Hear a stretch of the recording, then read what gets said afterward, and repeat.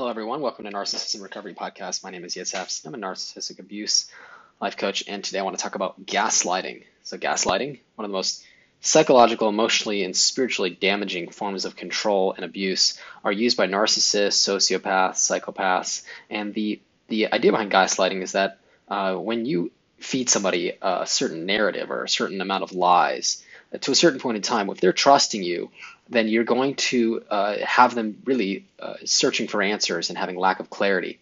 And in the search for answers, they will turn to the narcissistic abuser, the partner of the individual, to get this clarity in life, and or in the relationship, and really a reality.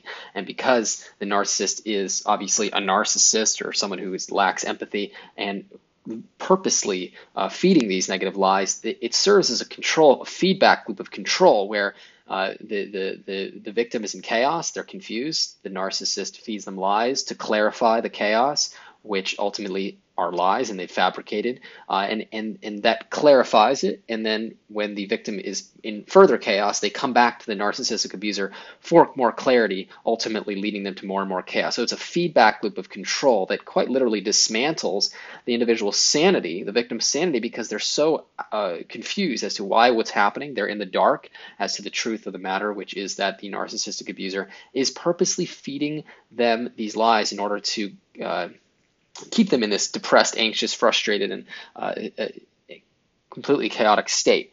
When victims are in chaos, they're a lot easier to control. They're a lot easier to manipulate, and ultimately, the narcissistic abuser will be able to use them by forcing them or pushing them in certain directions, usually ones in which they get the narcissistic supply. So there's several different examples of gaslighting, and I want to quote here from an article that I found here on Thrive Talk. Here's an article that talks about some of the different ways that gaslighting happens. And sometimes it's not as simple as blatant lying. Sometimes there's a gaslighting aspect to admitting knowledge, just not saying what the truth, which is another form of lying. There's obviously overt lying. There's denying, deflecting the truth. By calling you crazy or using your reality against you, saying, well, you said this and this, and therefore you're a liar. Again, deflecting from the true cause, which is that the narcissistic abuser wants to deflect from their own accountability of the truth of what they're doing. They will plant seeds of doubt. They will say things like, well, maybe, but who knows? You never know. Or, I don't know about that. I'm not sure. Maybe. There's a lot of doubt, a lot of confusion, and victims of gaslighting are never really able to get an understanding of what's going on because, again, they're in the dark of what's truly happening. One of the things they do, a couple of the different things, I should say like this. When you're being gaslit, there's going to be a certain amount of rhetoric. There's going to be a certain amount of drama, of charismatic actions that are done to deflect, words and even sometimes actions that are done to deflect from the truth of what's going on. So the narcissist is acting or pretending or faking emotions to force you to question your own reality because you're looking at the narcissistic abuser for an indication of maybe what's going on, and because they seem confident or they seem strong in their convictions of how they say what they do, it seems like they're trustworthy. So you kind of just, okay, they seem very confident and trustworthy. I'll just kind of trust what they're saying. The more you trust what they say, the slower you start to lose your sense of sanity because you're so confused, because ultimately you have your own version of what the truth is, which is the truth of the reality situation. Then you have what you're being told is the truth, which causes an extreme chaos within the mind. It creates a cognitive dissonance about what they're being told, between what they're being told and what they know to be true within. I refer to gaslighting as turning the person's mind against the spirit, because ultimately speaking, the person's spirit, which is their intuition, their gut feeling, their higher power, knows the reality, knows the truth. We all have an inner compass of truth. The gaslighter, the narcissistic abuser, is trying to steal that avenue of truth. Here, trust me, I know the truth. I could be trusted, and because they seem so confident, you are inclined to want to trust them, especially because they can come across as charismatic, fun, kind, and compassionate. So this splits the mind, which is susceptible to new information, and the spirit and the gut feeling and the truth of the individual, which is telling them, hey, this is not true.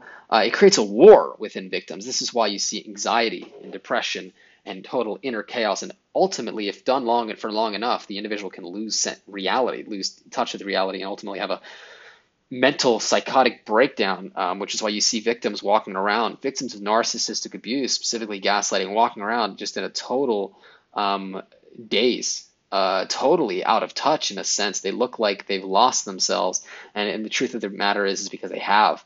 What's interesting also is that those who have been gaslit often look like they're crazy. They're even called crazy by the narcissistic abuser and the narcissistic abuser's flying monkeys and family of origin. Oftentimes they're used as weapons to make this individual, again, second guess themselves. The point is to turn the person against themselves and to doubt themselves. So this individual who's being gaslit has people around them telling them they're wrong. They have the narcissist telling them they're wrong. And then their own mind says, well, I guess I'm wrong. So it turns against them and they lose trust within themselves. And this effectively destroys the mind of the individual. And again, it also makes them look crazy. And then therefore, if somebody comes along and says, hey, why is this guy acting crazy? Or why is he seeming out of, not, absolutely psychotic?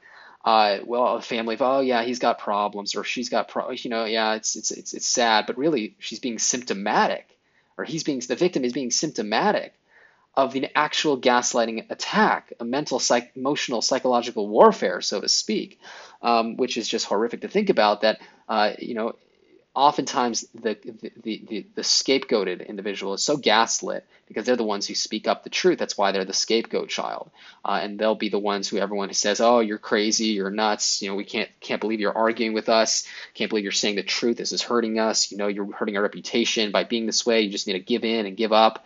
You see this with cult leaders all the time. Try to remove your individuality, your sense of opinion, your sense of confidence within, which ultimately gaslighting destroys victims' confidence. In addition, the victim of gaslighting will, like I said, is scapegoated. So if they want to recover, if they want to get out of this dynamics, they need to tap into their inner intuition, like I mentioned, the truth. The gaslighting is an attack on the intuition. It's a very much meticulous attack on the intuition, which means that the narcissistic abuser knows that if the victim is confident and trusts himself, they'll catch on. So they have to abuse that inner compass of knowing. So it's an attack on the truths, the inner truths of the victim.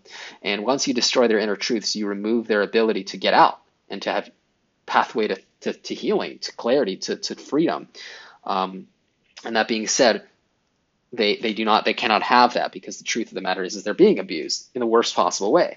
So victims will need to, on the recovery journey from narcissistic abuse and gaslighting, will need to get in touch with this broken, corrupted inner knowing. They'll need to heal their intuition and get in touch with their higher power, and really start to trust themselves, so that they can navigate their way out of this and realize that they have been brainwashed. Gaslighting is brainwashing. It's a certain indoctrination that makes victims feel like they are always wrong and that they need to trust their abuser because the abuser knows best for them. And you see this with parents specifically. Narcissistic parents will gaslight their children so hard and so badly for their entire lives because, again, you show up to childhood, you pretty much have no shot against the gaslighting parents. They can brainwash you to the moon and back, and you are quite literally at the effect of the narcissistic abuser's gaslighting.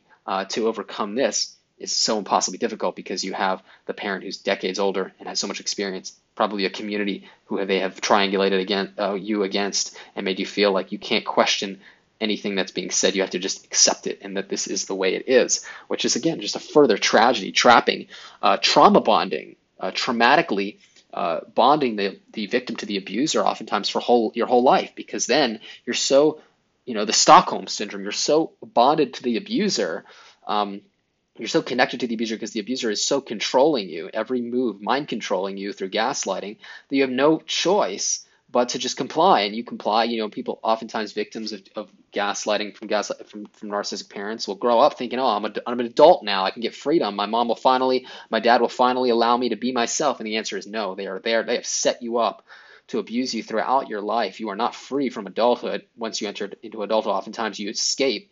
Even if you do escape, oftentimes you'll enter into relationships with narcissists who further gaslight you, thinking that you've escaped one horrific a trauma bonding psychological prison, but ultimately entering into another one. So the answer to this is we have to heal. We have to get in touch with our truths. We have to rebuild our sense of confidence, our sense of self, and realize that you've been brainwashed and indoctrinated, and therefore become your own person and individuate, and realize that the person who has indoctrinated you and abused you meticulously did so that they can cover their own tracks and then use you as a narcissistic supply and make you feel even worse about yourself and use you as you crawl your way back into the relationship with the narcissist.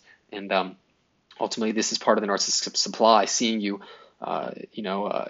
essentially setting you on fire and watching you dance and seeing you try to please them and try to figure your way out. Meanwhile, they've got this thing figured out from the get-go.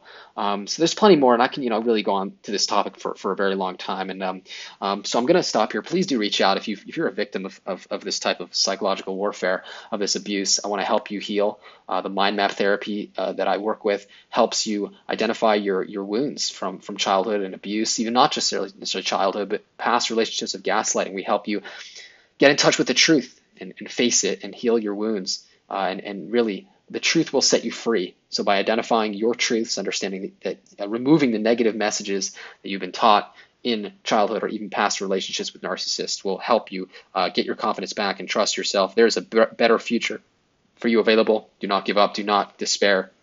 Healing is more than possible. The mind map therapy that I work with, Dr. Judy Rosenberg, it's a fantastic system to help you identify what the effects of the gaslighting were and how it affected your mind, so you can really get the peace you deserve within. And healing is more than possible. So if you are struggling, do reach out. Yitz, Y-I-T-Z, at psychologicalhealingcenter.com. It can be reached by phone, 252-696-4852. I'd love to help you on your healing journey. Thank you so much for listening. Please do like and share this podcast if you found it beneficial. Please reach out for coaching, like I said, if you do need healing. And again, thank you so much for joining us. All the best.